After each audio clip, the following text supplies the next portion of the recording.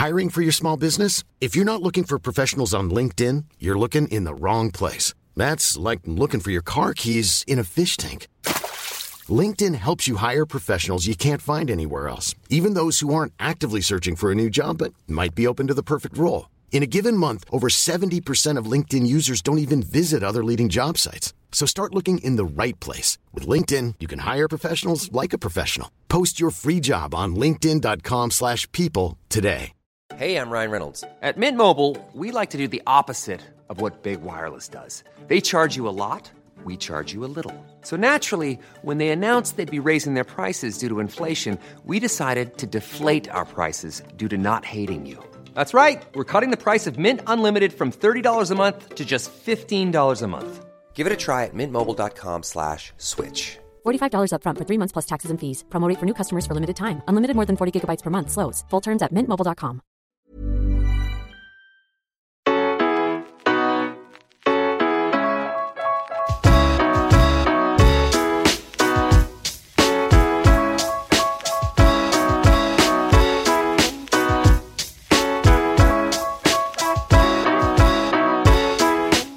To the Rocky Road Boxing Podcast with me, your host, Kevin Byrne. Producer Simon Maguire is back with me today. Simon, the golf clubs must be in getting cleaned, are they? Yeah, back out on Friday, yeah. Simon, you'd be delighted to hear that I'm taking a big risk here by leaving the dogs in the room with me. Oh, great stuff, yeah. Yeah, it seems fitting ahead of today's show, having animals by my side. That's because I'm delighted to say that we're joined by Gerry Creighton, star of TV's The Zoo, who's been called the human voice of the elephant, and just so happens to be a former Irish boxing champion. Gerry, welcome to the show. I believe you just wrapped up a special project where your team has rewilded 13 elephants from the UK to Kenya. Can you tell us? Hiya, Kevin. Yeah, listen, an absolute pleasure to be on. Thanks for asking me, and Simon, thanks for having me. It's just gone from strength to strength. I mean, certainly, we can talk about my boxing career in a few minutes, but certainly where we are now with the animal career is going incredibly well. I had worked in Dublin Zoo for 37 years, a second generation zookeeper, lived very close to the zoo near where I started my boxing, and I've owned a boxing club just around the corner in Ivor Street. But after 37 years in the zoo, I was operations manager, managing the whole of the zoo, but I was getting offers and the zoo was sending me to other places around the world to help with conservation projects, and particularly elephants. Elephants are a species that they've had a hard time in zoos. They're incredibly charismatic, sentient beings, smart, intelligent, fascinating to work with. The integrity of the herd is all based around the family unit. We can learn so much with them. But I've been working also now, one of the projects I'm working with is in the Howlett's Wild Animal Park, where 13 African elephants, I'm getting ready for to be returned to the wild in Kenya. So it's going to happen in September. So there's a big job involved, and I say training them, and it's very important that people understand what Gerry means when he says train. It's not like, training animals. People have this perception of elephants like Jungle Book, and, we all had the Jungle Book. We all had, Dumbo. We all had, as we were kids, things that we can relate to. But the training I do is all about their psychological and physical preference. I don't do gimmicks. I don't have an elephant coming out dancing to Britney Spears or doing nothing stupid like that. I'm talking about elephants that you're preparing them psychologically and physically for the journey to Africa. And what that involves in every day is, for example, we've specially constructed crates. Believe it or not, they're going to be flown over to Kenya. I keep calling it a Dumbo jet rather than a jumbo jet, but it's a massive big plane, the plane that they go on. So they're crates. We've crates designed. So to be honest with you, in the old days, an elephant would be given a mild sedation. It would wake up with some chains on its legs, and it would essentially be winched into the crate. Now you can imagine a sentient, smart, intelligent animal being treated like that. And all of a sudden it wakes up in a darkened crate, could be in it for a day or two, depending on how long the journey was. And then you're expecting something to come out the other end of the crate with no consequences. They're incredibly empathetic. Their empathy, how they mourn death, they celebrate life. We've been lucky enough to see 9 herd births in Dublin Zoo, and as new life stumbles to the floor, it's always greeted with excitement, the ears flapping, the tail flapping. The young baby elephants are pushed in to learn. Elephants learn from elephants. But it's just to see their emotional their emotion towards one another. I mean, they have what they call the spindle neuron, the von econome in the brain that we have, marine mammals have, large apes have, and that's the ability to keep learning throughout their life. So I was looking at these animals and I'm saying, Jesus Christ, we have to be doing something different for them. And thankfully, Dublin Zoo led the way in that, because what we looked at was the animals' biology, how they function, how they live, how they interact with the environment. And we created a wonderful habitat up there for Dublin Zoo. And giving them choice, opportunity, and control over their own day. We no longer dominate them. We allow them to be elephants. So, based on the knowledge I had acquired then, I've gone global, and that's the name of my company, Global Elephant Care.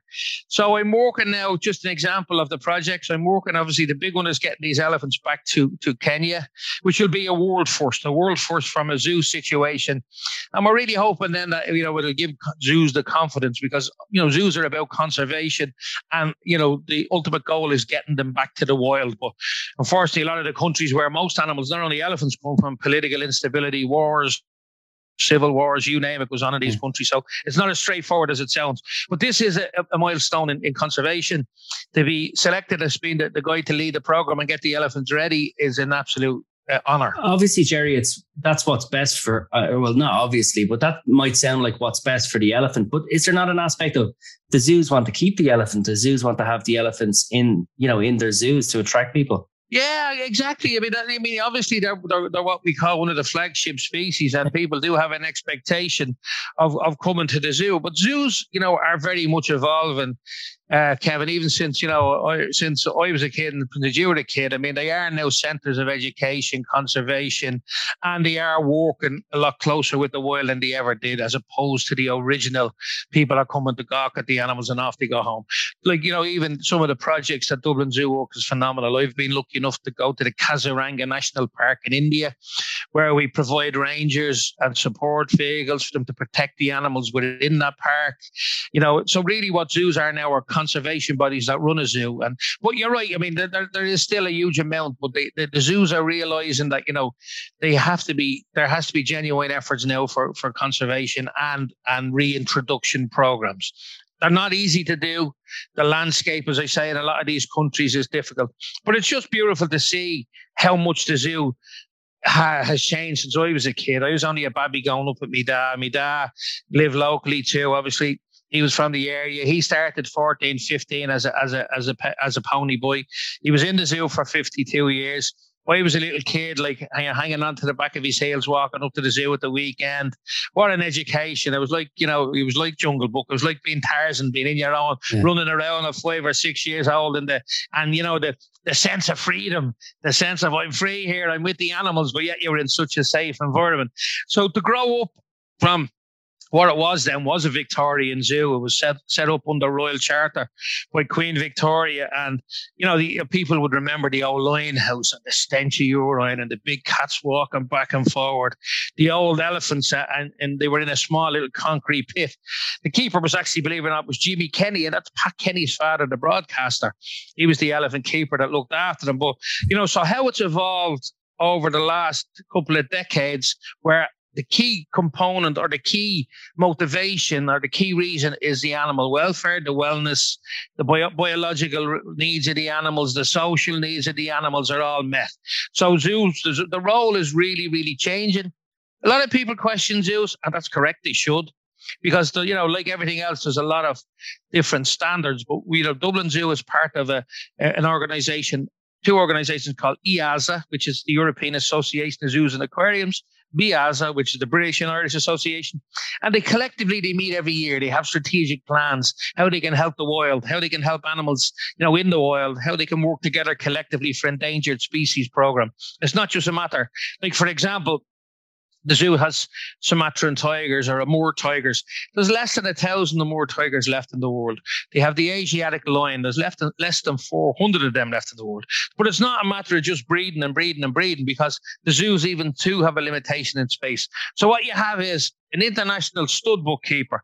So Kevin, he would know all the Asiatic lions that's in Europe, and he would say the Dublin male goes to mate with the female in France we just picked, because the genetics are kept diverse, And that kept, so it's a bit like Tinder for lions.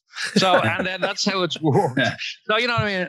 And so there's a structure to it. There's an organization. Probably less inbreeding than the Irish gene pool. There you have it. But, you know, so, you know, for me, it's a joy to see how it's evolved and how I've personally evolved and how I've personally developed, you know, as my own thought process. And just to be going around the world now, as I said, I'm going to be going to the United Arab Emirates. I'm going to Cincinnati. I'm being just taken on by the sanctuary in Tennessee to advise them on their elephant care. Melbourne, Werribee Open Range Zoo, Dublin Zoo wouldn't let me go too far. They kept me as a consultant. So it's going from strength to strength. It's something I'm really passionate about. I want to make a difference for the elephants and guide people, use my knowledge and experience. And you probably say, well, this will ever shut up now. But anyway, you can see when I get talking about it, I'll talk forever. Far from it. Please tell me you're taking notes for the book, Gerry. Absolutely. That's it, Simon, because I've said that and I do. I keep good notes because it's an extraordinary story. Like I even as I think back as a kid in Manor Street, which was kind of essentially the north inner city, it was a tough hour. I went to Brunner, St. Brunswick Street, which is in St. Paul's School there in North Brunswick Street. Tough old school. We were great, but you know, I was always in the middle of the fights in a good sense. I always protected the bullies. Or I went after the bullies that were protecting the kids. I mean, I always had that nature in me to never allow injustices, and that's what the boxing was always great because I boxed from a very young age. I started boxing originally down in Avona. Great, like, I mean, you had clubs there in Avona, obviously in Arbor Hill that shared the same building. And then I went around to Phoenix Boxing Club because there was a lot the same way. But, jeez, I'd be often thinking about the spars and that we had. And, like, at the time when I was boxing, when we were 13, 14, 15, 16, in my club alone, there was the Rocks, Paul Rock, Jim Rock, Kevin Lynch. And Tony David, the trainer, used to bring down his two brothers, PJ and Tommy, who were pros. Like, and we were only kids and we were 15 Spartan pros. And you used to get a left hook and you wouldn't eat your dinner for a week after it. But, I mean, it was so tough, but so compelling, like, to be learning from such good guys, the sense of teamwork, that, the working together, the competition. We'd go to Saviours or we'd go up to these different clubs. And at the time, the Spartan was brutal, but you were cared for. And I always remember these men, like, taking us away on trips to the UK and to Europe, and the dedication of these trainers and taking us into their world and giving up the time. And I was lucky. I got my Irish titles, got a couple of Irish titles, had me certificates on the wall. This is my office where I'm talking to you from, and I've made my boxing certificates there from when I was under 18 champion of Ireland, the youth championships. Probably one of the highlights for me was I went to Raufoss then. It was in the Box Cup in Norway. And this was only when we were starting to get a bit of our act together with proper kind of, team training. And when we were going down the country or we were fighting, we were actually getting a tracksuit and a pair of runners instead of a trophy. We had enough trophies to do us for a lifetime. So, I went to Raufoss and I was boxing at middle. And, I actually I have it upstairs. I have to figure it out though. I actually got best boxer of the tournament. And there was a 12 nation at the time, which middleweights were. It was only the little fast guys got it. And it was great to get that, and Johnny McCormick was the coach. And from Saviours of the team that went. And I'll never forget the psychology. I think the fellow I was boxing in the final was at doing very well. I was at having 4 or 5 fights to get to the final.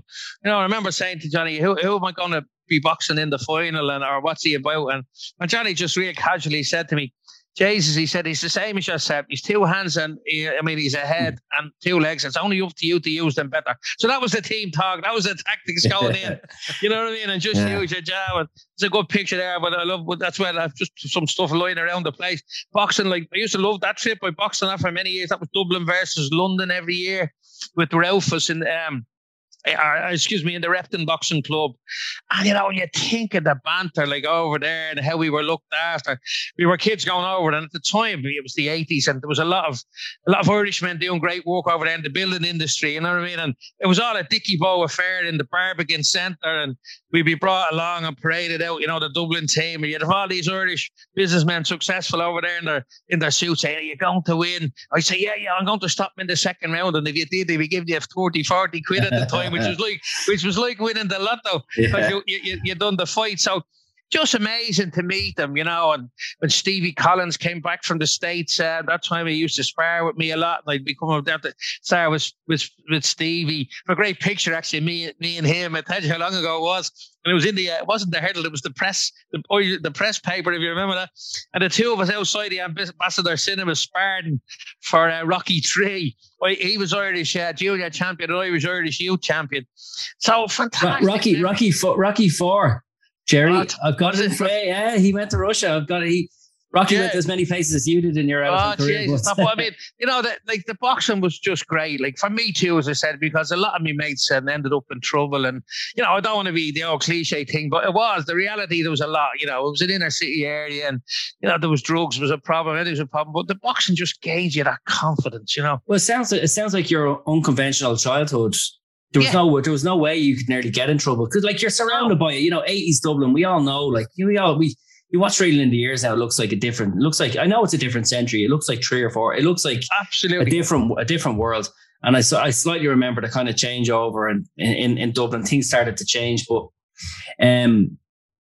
you had such an unconventional childhood. You grew up around wild animals. You were a zookeeping family. I saw you on the Tommy Tiernan show there last year. You were saying you were. You were hand rearing lions and jaguars in the house, and you'd hand reared a baby gorilla yourself and stuff. Yeah. And between that and then the gyms of Dublin and all, you probably didn't really get much of a chance to get in trouble. No, not really. As I said, that's where you were kept so active. And I was, great thing was at the weekends, because of me interest with the animals, that's all my spare time was up in the park. And then even when I started in the zoo, I was only young for 14, 15 too, in the Pets Corner. Any of the squad training we used to do was in the Garda depot with the Irish team. So I used to just have to walk out the back gate of the zoo and go across to the Garda depot and do our squad training and come back. But it was a wonderful childhood, and that, and you were kind of always the center of attention. Where, at school, like I brought lion cubs into school, with my dad to show the other, to what's happening in the Creighton house today. We'd wolf cubs, lion cubs, gorillas, orangutan, chimpanzee. It's different now, and because now the animals are better taken care of, but there was a lot of hand reared. Actually, I have a picture there. Yeah, sorry, look, this is a great one. You see the picture there with Jamie? I'll just show it to the lads. I know we're only doing voice here, but I'll just show you the kind of madness now. This is me on me Friday night many years ago, and that's with Jamie. Look at the chimp having his ice cream and me on the floor. So he was having his 99 ice cream as it came around, obviously a few years ago. But it was such a positive thing to be growing up with, and I think animals are good for you. They're good for you at that age, both physically and psychologically, because certainly psychologically, you learn sentiment, you learn emotion that it's not good at that age normally to do for boys, because you have to be tough, you have to be this, you're in the boxing, and you didn't show your weakness. But you could go and you could cuddle an animal. And the more I think back of it, if more kids, and that's why I love when kids get involved with animals. I love when kids love animals.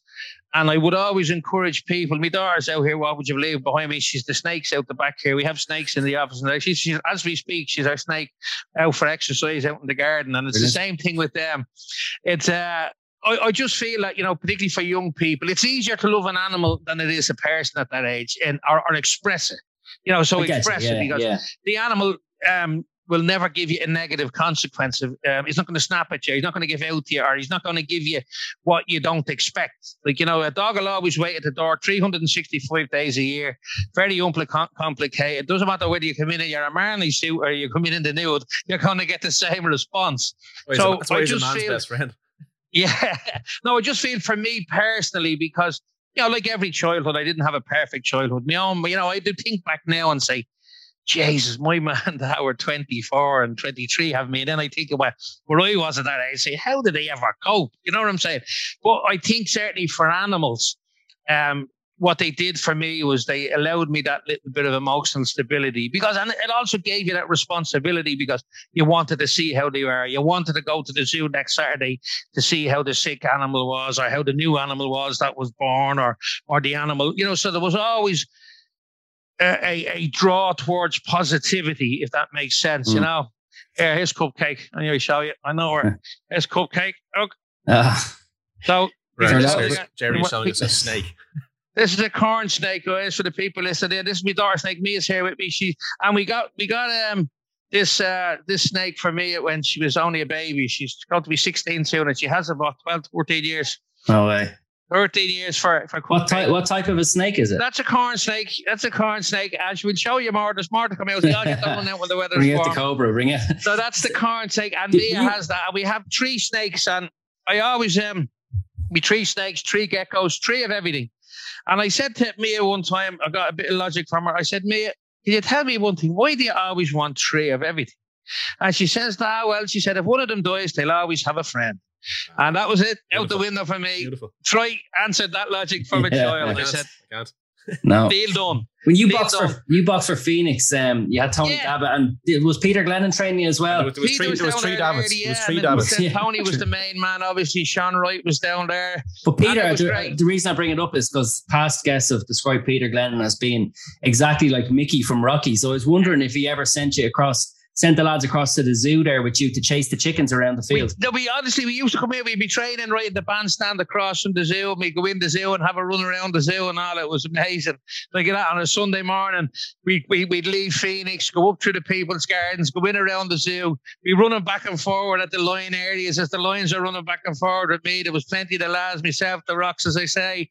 Remember Ray Payton, and then lads from Avona would come up too. Christy Thornton, Ray Kane, all great fighters, all tough fighters. And as I said, the sparring and the camaraderie and the competition was fierce, but we got on so well. And just for the training, like for us, certainly in Phoenix, all the runs were up from every night you'd run there up to Castleknock Gate and back, and you got the best environment in the city for training, for boxing at that stage. It was a wonderful. Yeah, but like Tony Davitt, Tony was mad, as I said, I mean, in the most affectionate way. You'd be standing in the corner and you come back after the 4th round. I remember I was fighting in the finals of the Dublin Leagues, and I thought I was after having a great 4th round, and I come back and Tony Davitt said to me, do you know him?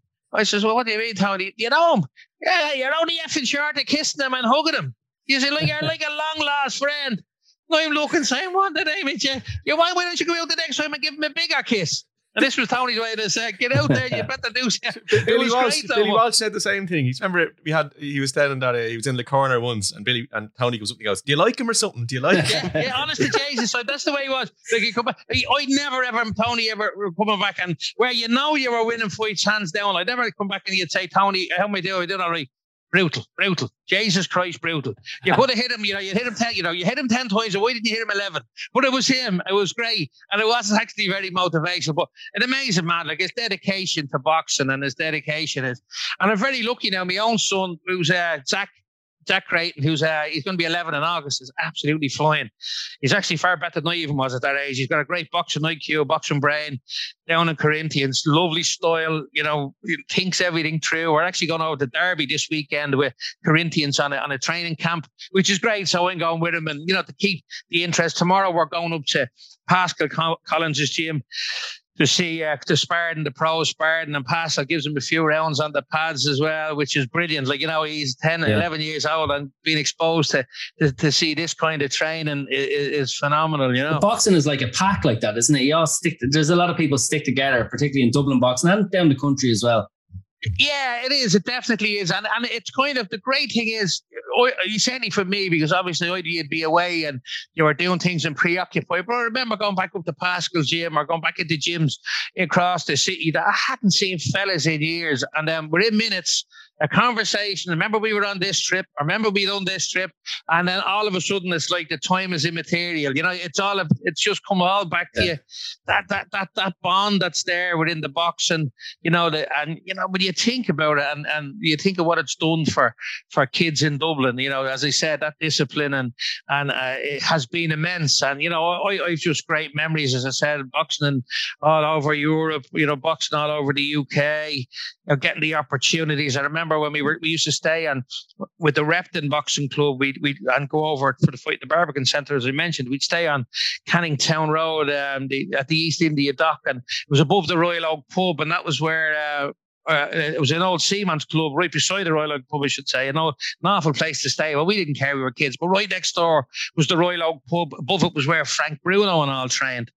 And we used to be brought in there like 14, 15. I remember looking at Bruno and there were like lumps on his stomach, the muscles. There was him, Gary Mason, Mark Kaler, pros that we were brought in. We go up to Charlie Magri's shop then up the road. He was a pro boxer then to buy our stuff. And just the way they used to treat us was phenomenal. But, you were looking at guys that you were seeing on telly and you were in the same gym as them, training with them. And it was just extraordinary. So, you'd have someone in common with them as well. You'd be able to meet the likes of Bruno and you could probably hit it off straight away, have a conversation because you've been through similar experiences. Everybody has to come up. Yeah, and that's the great thing, as like even as I say, when I bring Zach into the gyms now and, with the opportunities, the guys are great, and because, it is, they're just like I said, they're coming up, they came up through the ranks, they remember, I've never met one of them that has like a prima donna attitude. They're always there to help at whatever level, wherever the kid comes in, to give good advice, to give good support. So, it's amazing. And, as I said, between the boxing and the zoo and now my own consultancy, I'm very happy at where I am and what I've achieved. And going forward, it's great. It's great to be going away now, as I said, with the Corinthians Club this weekend, bringing kids on a training camp. Fabulous stuff, and to be still involved. Was the under-18s win your career highlight? And what happened at senior that you didn't go on to maybe, Yeah, no, exactly. I had boxed at senior level, but it was a crossroads then, Kevin, for me. The zoo, like, unfortunately, was like a week. You nearly worked every weekend at that age, and it was hard to get time off, and you needed money. So it was a decision of how much I could do and how much I couldn't do, and I really then I was doing so well in the zoo. I was getting great opportunities there, and I had to say I either can keep continuing boxing, because the zoo you could have a sick animal or a baby animal born and training goes out the window for that night, and the commitment level that I was needed for it to be a successful full-time senior boxer, I just couldn't give it. And it wasn't that I didn't want to. I just couldn't give it because, I had taken the zoo. My career was progressing from a keeper, became a team leader before becoming an operations manager. And it was just taking up so much time then with the zoo. And, you go in the morning with the zoo, and it was never a job that you could say, I'm going to finish a half hour today. I'll go home and have a cup of tea. I'll put my feet up and then I'll go to the boxing. It was that, Gerry, you need it here, you need it there. And, and particularly in the peak summer times. And so it became a little bit difficult, and I kind of, you had to say, okay, where you need money, you need money for going out, you need money for living, you need money for everything else. So it was just that I said, okay, well, I'm going to really put myself into the zoo. I can tell from speaking to you that there's no regrets about your decision, and working in the zoo has been, probably everything you've ever dreamed of, and now your current career is flying as well. But did you look at any of the Olympic teams? Was it maybe the 88 team or something like that and say, right, that's the one I could have? Yeah, absolutely. It was the one, and it was Atlanta, and that, I was, and you were at the win of the Irish title. You were getting lots of good things being said about you. The multi-nations gold medal was a huge achievement at the time, because this was before any high performance, and we went away. And you were saying, I thought you'd often look back and say, okay, towards the end of it, me interest became, or me ability to function, with the training and supported training became diluted too much. And I'd say, Jesus, maybe for another year or two, I should have really given it everything. But then, you look back and you'd say, well, hang on now, look where I am. I have an international recognition for the work I'm doing. My reputation is really good, throughout zoos, throughout the world for the work that I'm trying to do. And it's kind of only now the beginning of a new journey for me. In terms of the consultancy role, and already it's been embraced globally. I have people ringing me every day from all parts of the world saying, we need you on board. So there's a chance now to influence my sons and my daughter's future. So in the balance, the boxing absolutely had an incredible part in forming the person I am today, and how I view people, how I view life, the confidence it gave me, the discipline it gave me, the opportunities it gave me. And it gave me that to be able to compare it at that stage of my career. I want to be a boxer, I want to be at the zoo. have the choices was actually very beneficial now when I look back. Rather than saying, I'll just go on and drift onto the zoo because my old man did it. It wasn't. It was what I wanted to do. And now to be in a role, as I say, and if I may, Kevin, it's amazing. Like, as I said, I'm incredibly passionate about animals. And like one day I'd be fascinated and I'd be thinking of how my week was. And one day, like, for example, I'd be in front of a creche of kids, 4 or 5 year old. We're talking about animals and simplifying the language to the language they'll understand. The next day, I could be a keynote speaker with professionals in a college, in a government, somewhere in the USA, talking to high-end intellectual people and really being able to hold my own and inspire them and listen to. So the variations in how I can get my message across and change my therapy of speak to speak about something I'm passionate about and communicate about what we can do to help this world, because it needs all the help, trust me. And to be able to use my knowledge and my passion and to get on. Like I'm going over to America again now in October, and it's called the Irish Table in Cincinnati.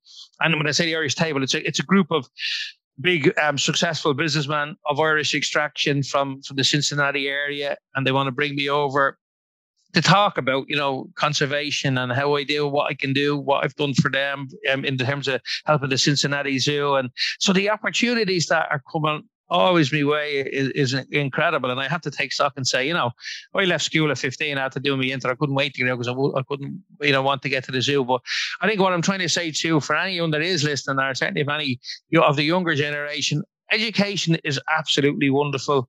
It's very important. It is nowadays now, but what the real thing is what's in your heart and what your passion is. And I always say, people say, well, what do I need to do to work with animals or be a zookeeper? Well, you need to have that affinity. I mean, I've had, and I mean this respectfully though, I've had students come from third level education in Trinity College, and they've decided when they were 21, I want to work with animals. It doesn't work like that. The affinity has to be there from a young age, that understanding.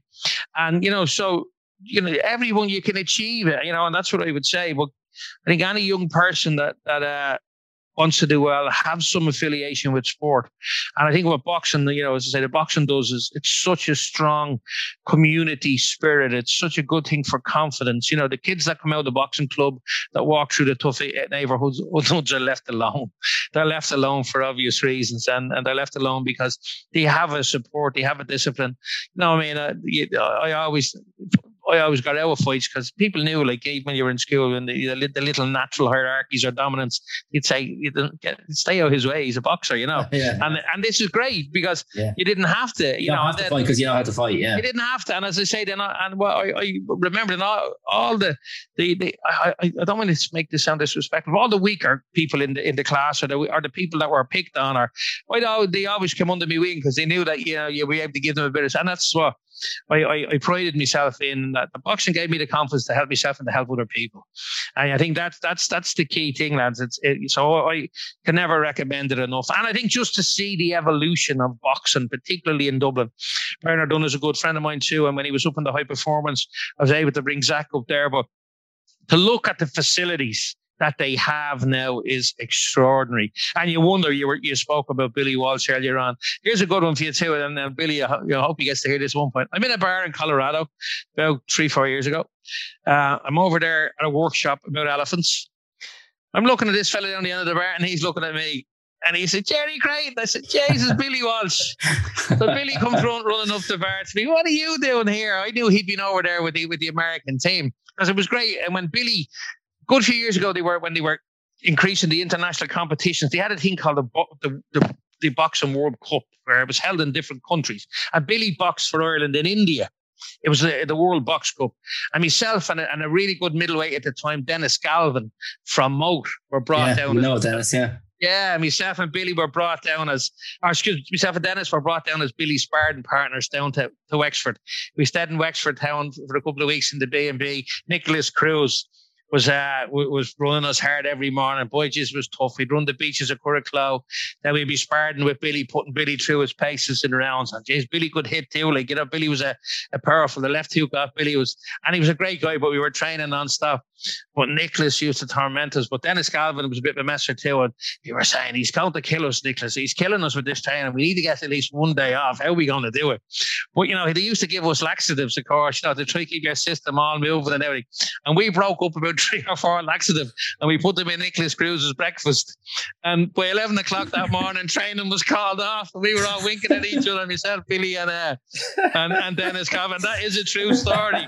And we managed to get a day off training. It's okay, boys. Nicholas was great. It's okay, boys. Just take it easy today. We have a little bit of a rest.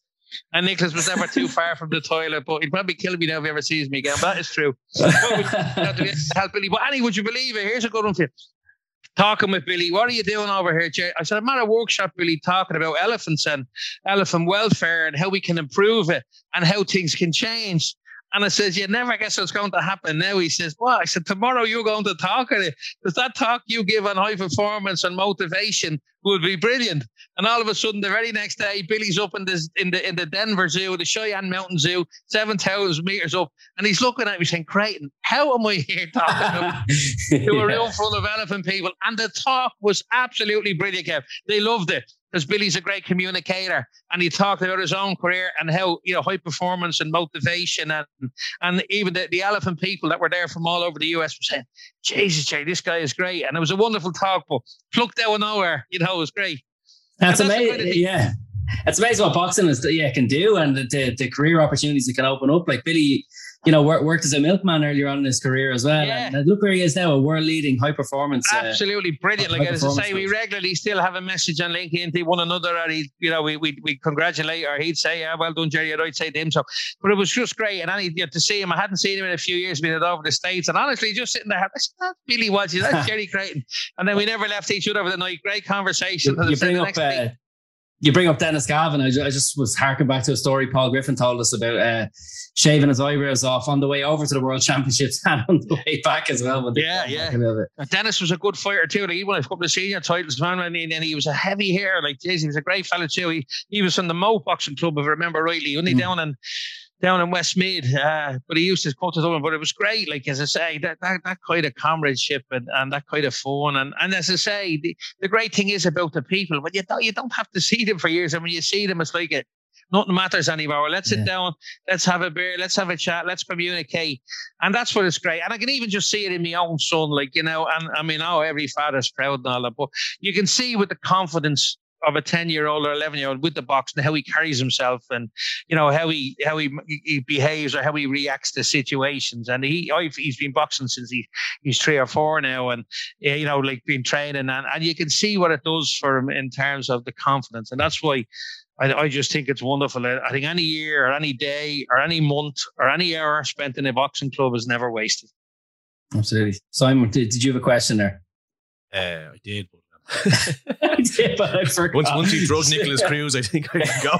Yeah, but they were just, but it was tough days though too. God, I remember when you were thinking to be 20 of us in the back of a high-ace van going up to Belfast for a boxing match, but it was just brilliant, like the attitude and how you were even looked after. Like I remember going into the areas of Belfast and like where the boxing just transcended the political divide. Like we were on the Shankill Road. And I remember going up to one club up there and literally, all the whole place barred up and you were literally knocking on the door waiting for someone to go in. But when you were in there, the atmosphere, the boxers, how they were treated, how we were looked after, how we responded, how it was able to break down the barriers even then and thankfully things are an awful lot better. And but it had that ability. It was a unique form of communication, wasn't it? Boxing was a unique knocking lumps out of each other. Yeah. Well, it's broken down barriers for, I suppose, for like Irish travellers in sectarianism, and now like with refugees and asylum seekers coming into the country as well. It's breaking down barriers as well. You look at the new champion of Europe at middleweight, Euro weight. There is a guy who was born in a refugee camp, Gabriel Dawson, tremendous boxer. I was just wondering who's the best you fought in your career? There was some really good fighters, there was some lots of really good fighters around Dublin at the time that were so tough. I'm trying to think. There was a guy that definitely Batoon that I boxed in the UK, and he was really, really tough. Yeah, but in Ireland, I had a couple of good rivalries. Where, there was Noel. What's Noel's second name again? Jesus, it's come to me in a second. I was only talking to his brother recently, and he was a very good fighter, but it was just the Spartan sessions with Ray Kane, Chrissy Thornton, that was a very tough fighter. There was a lot of good ones, as I said, we were in with such tough spars, at that time. Even the spars were harder than most of the fights. And then it was interesting to change. I remember the first time I boxed in Jersey. I was boxing in Jersey, and one of the first times the headgear was being used, and I have a big scar there for it, but there was a buckle on it, and the tape was only buckled. And then them days they weren't like the Velcro. The buckles, it was embedded into my chin, where I was not getting hit with a hook. But some of the spars that, like, even in them days, going over and training in the gyms in England, the spars were incredible. But there was quite a few tough fights. But even Spartan fellas like the Armans, like Gregory Armand, that were lighter than you. But Jeannie Mac would tell you, would it be tough spars? Yeah. And you'd come out, and there was no place for the fast and accurate. They're landing bombs on your chin. It's not. Yeah, you're exactly. Not just so it was so tough, as I said. And there was a lot of the Rock brothers. There was Chris, Paul Rock, Jim Rock. Jim was a pro. He went on, but we'd all train together. We'd all come down. I moved out to Blanchardstown together. His dad bring us down. He was part of the club, and it was just a great sense of friendship. And it would be great to see these people together. But it was the training then when it came in. It was great when the bit of structure started coming into it. When there was a bit of squad training, and like we thought it was unbelievable when we went down to help Billy that time. Was saying we were getting our laundry done, and we were getting our meals, and we were getting this and that. That was the kind of start of saying, we need to start helping them a little bit more. And now, like as you say, we know the part of the point where how well above our weight we're punching both globally, and what an achievement. And then you see people like Kelly Harrington and Katie Taylor. Katie's been up the zoo with me. She come up with our manager Brian Pierce for a walk around, and Zach was up at the zoo too. And we have a great picture of Zach has his club medal from Cabra Boxing Club when he was boxing in the show there, and she has it around her neck, and she brought up her Olympic gold medal to show him, and he has her medal around. So, and then you look what Kelly Harrington is doing, and we get regular texts from Kelly, come down to the club or the fields there at the back of Corinthians, and she's doing these sessions with the kids now nearly every week, giving so much back, and giving, inspiring a whole new generation. The pro game is really looking healthy. You got so many coming through. That you want Pierce O'Leary, different kids around the city that is just going to inspire people further. So it's great that the kids have, particularly in it is still very much, I think, certain areas of Dublin that will be more attracted to boxing than other areas, as we know. But, it's so critical that we have these people, these inspirations. And, like when people look at and say, wow, look what these are achieving, it definitely inspires, because all the boxing clubs are packed. All the boxing clubs are they seem to be out the gate, that's for sure. Yeah, which is great, and it's not by freak accident. It's because of the likes of the Katie Taylors. Like, it was great. I was over at the fight in Madison Square Garden, our last fight. Oh man, unbelievable. Like, we went over and a few friends, and the Irish again, like, we are, you look back, and even though you're Irish, and you're looking at the attitude of people around the bars and after the fight in the streets, and the colour that we brought to the event, so well behaved, the fun, just there to enjoy themselves. But to see when Katie came out that time, and to look around, you could see her just looking around, and you could see she was totally overwhelmed by it. But to be there, at a boxing classic like that, and to see, that you come from a country less than 5 million people, this has been watched around the world, what it's doing for the country, the pride of the people, and to see what somebody can achieve with discipline, dedication, determination is remarkable. And, it's still great to witness that and see it happening. And she came back from the brink. I know that fight, she was nearly done, and the fact that she came back. And Simon, Simon, I was 50 yards from it, and I looked at me mate at the fourth round, and I'm telling you, if I had to be, Brian Peters, our manager, is a very good friend of mine. I was only talking to Brian for an hour this morning on the phone, and I thought in the fourth round, another minute, it was a 2-minute round, it was a 3-minute round, she was gone. But listen, that's what champions are about. isn't it? That's where it would come back. And then you look at how that, that 10th and the final round, and like she putting them combinations together, and like absolute warrior stuff, brilliant. And, the level and the science and the discipline and the humility and that she brings to the sport, I think is phenomenal. And when you're a boxing person and you look at the speed, the combinations that are coming together, which is incredible. So, we're in a good place. I have to say, I'm pretty disappointed now with Serrano and Jake Paul for all their talk that we're not getting the Croke Park fight. I mean, European fighters go out from America all the time. They have all the advantages. And the one time in a close fight, we're going to come back, this would have been the biggest fight in women's history, on top of what was just the biggest fight in women's history. Yeah. And they ran. There's no two ways about it. They ran from it. Yeah, no, definitely. They knew it. And I think, but I think as well, I just hope in terms of what, for the Irish people, for Katie Taylor, for her legacy, that she does get the fight in Croke Park or on home soil. We deserve to see it. She deserves to get it. You know what I mean? Our hometown and association to see, a champion of that caliber in our lifetime, in front of our people, I should happen. And I've said that to Brian, and he says he still is very optimistic that it will happen. And that was only, as I said, we had a chat this morning, and he said, no, and it just came up again, as it does in boxing conversations. And he said, no, he said, he has to make other people that he works with realize how important it is. And I think that will happen. It would be lovely to see it because, wow, because you just imagine the atmosphere. Well, hopefully, I was only reading for a different story, reading overall quotes from her, and he's kind of putting out, I work for these people. I'm not their boss. They're my boss. And he said, Katie Taylor is the one who frightens me the most, more than Joshua or anybody else. But I wish that I wish that attitude was actually the reality, and there was the realization that, well, I gotta deliver this for my fighter. But not to say he hasn't delivered big things for Katie Taylor already in her career, but this is something that needs to be happening.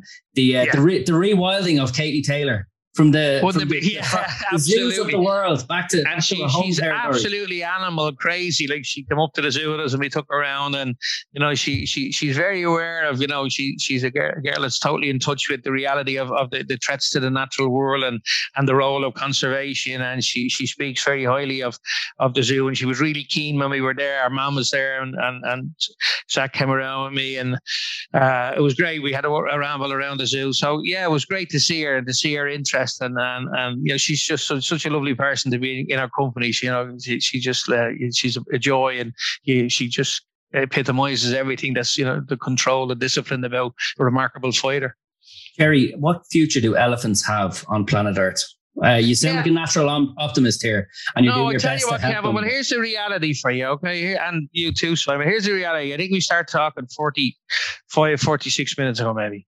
Okay, in that time, there's been 4 African elephants killed. Fact.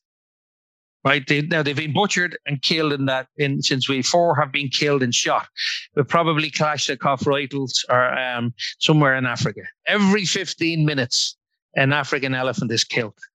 There's still huge demand for their ivory, in countries all over the world. New York, would you believe, because of the Asian community there, is a huge hub for ivory. There's still been a lot. Now, the only thing it does offer me hope is I've been to China. I've been to see that there's only 250 wild elephants in China now left, but I've managed to see them in the Sichuan Bana down the south, not the mall. I got to see it. But that's why we need good zoos, like, the work that's doing with Dublin Zoo. But it has to be that you understand the animal. The biology of the animal dictates how you design them nowadays. So they have to be able to sleep, locomotion, movement, overhead feeding, sleeping on sand floors now. We use sand floors. It's like memory foam mattress for elephants. They snuggle into it. It fits with the contour of their body. They sleep well. They eat well. So we can carry the, but in the wild, I mean, the race for space is a huge issue. India is going to surpass China as the population continues to grow in that country. There is no such thing as the wild. Even the national park in India, where I was, the Kaziranga, I was there with the guards. We tracked a herd of elephants. They were going towards the motorways. We had to dash with the motorways with the armed guards and stop the traffic to allow the elephants to pass across a road that they've been doing for thousands of years. Because when the elephants come, everybody wants to get out of the car, beat their horns and take selfies with them. And then people get killed. The human-elephant conflict is awful. So, elephants, like many species, as I say, are being eroded on a daily basis, are being extinguished, exterminated, all for human greed. So that's why the importance and role of the modern zoo is critical. It's critical that we have vision and plans to support the elephants. But you have to support the communities that support you, that live there too. It's very easy for me to say, okay, don't shoot an elephant or don't shoot a tiger and sell the body parts when I can jump into McDonald's and my car and get fed. These people, live on in the likes of Indonesia and China, Malaysia, $100 a year. So you shoot a tiger, it's going to get you an extra $50. Now, if I had 6 kids in a mud hut, I'd kill a tiger to support my family. Absolutely. And so would you. And don't say you would, because you would, because of different circumstances. So what we need to do is get in there, get in with the villages, get to the villages. This is what some of the work again that Dublin Zoo is doing, supporting the villages. Get them to make arts and crafts that you can sell in your zoo shop. Show them different sources of revenue. Give them a plot of land. So the role of the modern zoo has to be far. But for a lot of wildlife, it is grim. But there's a lot of good people out there working for it. Culture is a terrible thing as well in terms of what's happening, lads. Like you go to India, the temple elephants that are taken out for these massive displays, and they put on these beautiful costumes and bells, and these elephants come out for 2 or 3 hours a day. But they take the big tuskers, the ones with the big tusks, and these are bull elephants, and they'll never breed because they beat them into a submission and dominance. And then when they go away from the temple, they're chained in a blank concrete barren cell, with no stimulus, concrete floor that they can't lay down on, with chains. There's a wonderful documentary, if you ever get time to have it, it's called Gods in Shackles. And look at it, and you'll see what culture is doing to one of the most beautiful, empathetic, iconic animals in the world. So we've a lot to learn. We've a lot to learn globally, but there's a lot of good people out there, lads, and we'll do it, and my daughter's here, Mia, and hopefully she's going to follow in the footsteps. She's very keen on conservation. She's very keen on making a difference. And that's where the future is. The future is in the next generation. And that's what inspires me, because I've been to China, and the kids that are there from the colleges, I don't want to have a piece of ivory or a piece of rhino horn. Like, rhinos are being butchered. Rhino horn is keratin, the exact same substance as the human nail. You know what I mean? And that's been used for aphrodisiac, cancerous. So there's a lot of education happening. There's a lot of good work, but we're only at the bottom of the hill in terms of the decline in species. There's 40,000 species on the brink of extinction. So, get out there, support the zoo. But care, plant the tree. I mean, I know, it sounds ridiculous, but plant the tree in your back garden, or where there's a bit of space, and taking the carbon monoxide out of the air. And please, for the next generation of kids, have a conservation mind. The plastics, the reusables, it all makes a difference. It's not just say, I won't make a difference. But well, no, you will. And then if 100 people on your road are doing it, or 1,000 people in your estate, or 1,000 people in your neighborhood, it's making a difference. You know what I mean? So we got to help protect the natural world. And hopefully we will. And that's why, Global Elephant Care, my company's going out there. We'll help elephants anywhere we can, in the home range countries, in zoos, anywhere that they need help or support. We will be there to offer the best thing we can do to help them, and help them as a species and conserve them. Stuff. Simon, did you have your hand up? Or did the moment pass? No, I was just going to add in, you're talking about the, Asian communities. I mean, you mentioned it's keratin. None of these gobshites going to understand that it has no medicinal or aphrodisiac or caffeine related. You know what I mean? It surely come down to education and just the nonsense that these people either believe in or are told, when this substance really does nothing. No, but as I say, thankfully, look, as I said, Simon, the next generation in China are starting to understand the science behind these claims and say, well, it's keratin.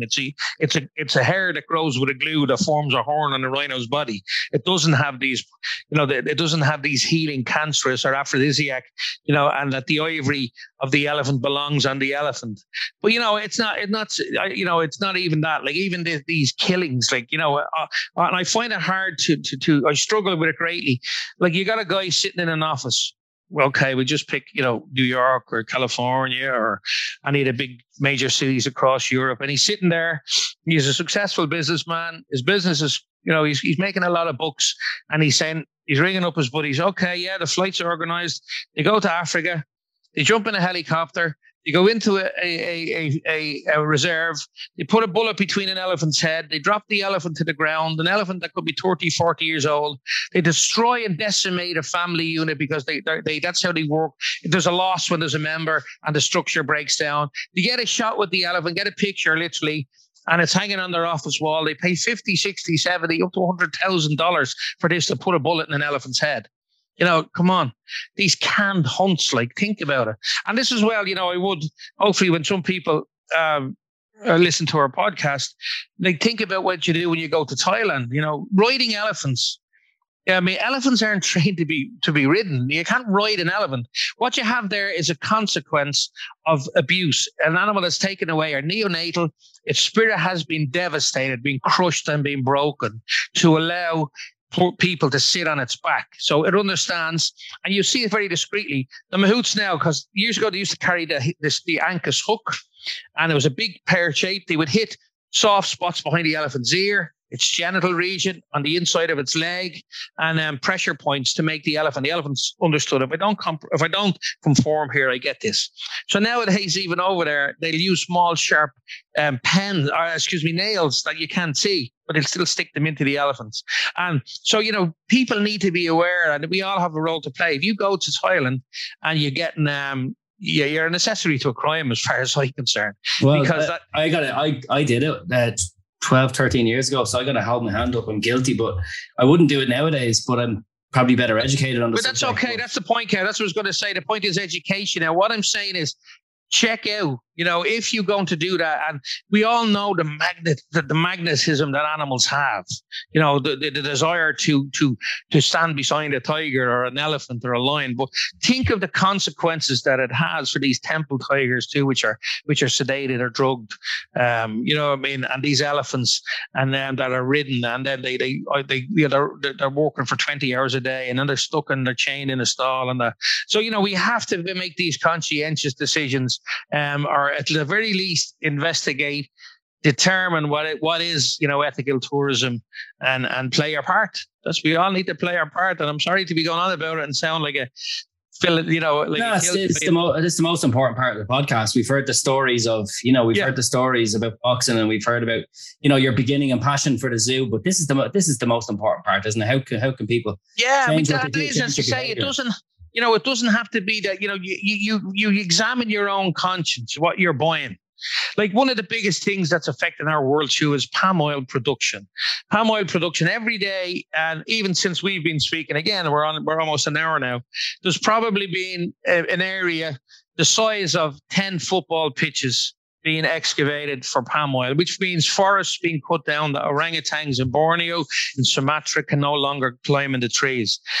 And this is for palm oil production.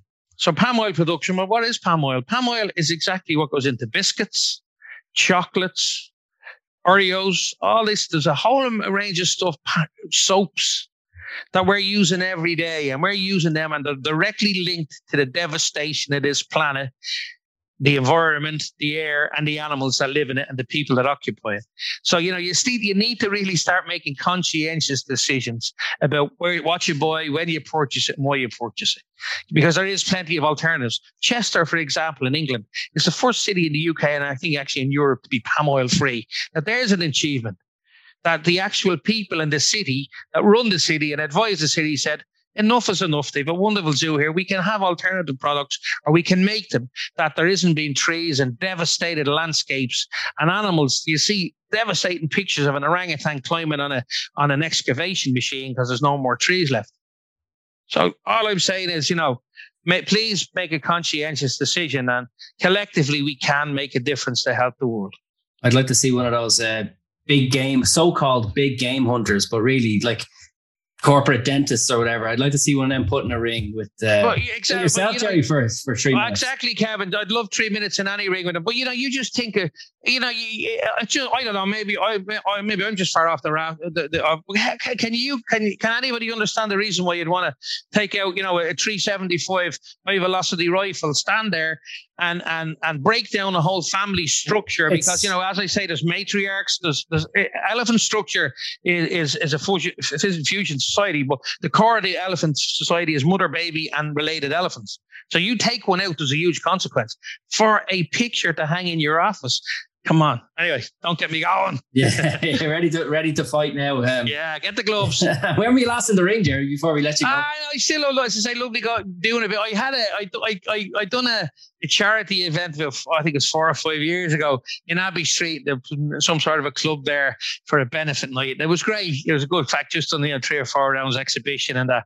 But I haven't, not as it should be, and that's what it's just purely from work. Although the work is a good environment, but it's great. I'm going to get back into it fairly soon. It's just lovely to keep fit, but it's just lovely to be around that environment. And it is inspiring to see. I love just looking at these little boys and girls now in the kid. You're looking at, see, that she's going to be a great little fighter. This kid is going to be a great little fighter. And to see these little diamonds that are waiting to be shaped for the future, and just to see them communicate with one another, to play, like the division, like what boxing has done, even to bring. Because you remember when we were kids, like boys and girls just didn't really mix, except at birthday parties and things. But now, like you see, like my own young fella, like he said, "Oh yeah, I'm going sparring with Addison, or I'm going to knock down, or I'm training," and it's just brilliant what it does. There's no little rivalries or little things. Everything is just, we're all part of the one team. So that's the uniqueness of boxing and what it's done. And you got to sit back and reflect and see what it's done for our city, our country, our culture as a people. It's been remarkable. Gerry, I feel like we could go on talking all day. Simon, you got anything to add before we hit the road? No, nobody wants to hear what I have to say. Well, Kevin, I told you, the only problem you'd have is shutting me up. But listen, we can do it all again. There's subjects that I'm delighted for the opportunity to talk about. Boxing was a huge part of my life. Animals, elephants, the natural world are and will continue to be.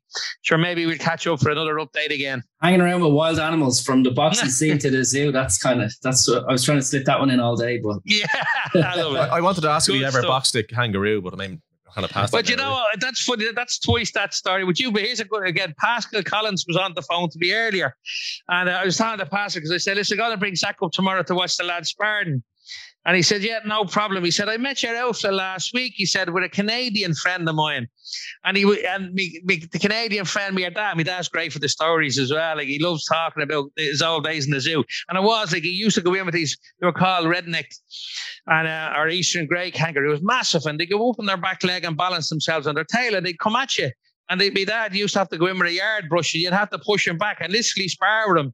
And he said the Canadian guy was fascinated listening, and he said when he walked away with Pascal, he said, "Jesus, that guy telling the truth, that just sounds crazy." And Pascal said, "Trust me, it is." He said, everything he's telling you is the truth. He said, in the old days in the zoo, like it was great. He's a great storyteller too, but my dad's great memories of being there as a kid too. And thankfully, as I say, it's a different place now. It's where everything, the animals, psychological, physiological, social needs are all met, and it's a real journey of discovery for anybody to go up there and learn from. Yeah, well, I brought my daughter for her first birthday there last month, so we had a fantastic time. Looking forward to going back again, maybe next month or the month after. But look, brilliant, Gerry Creighton, it's been a rocky road, but full of laughs and great times. I'm sure great memories for you from your life so far, and loads more to come with your new work with elephants. So we wish you all the best of it, and thank you very much for joining us today on the Rocky Road. Simon Maguire, thank you very much for coming on with us again, and we'll catch you again soon. Thanks, lads. A pleasure. Thank you.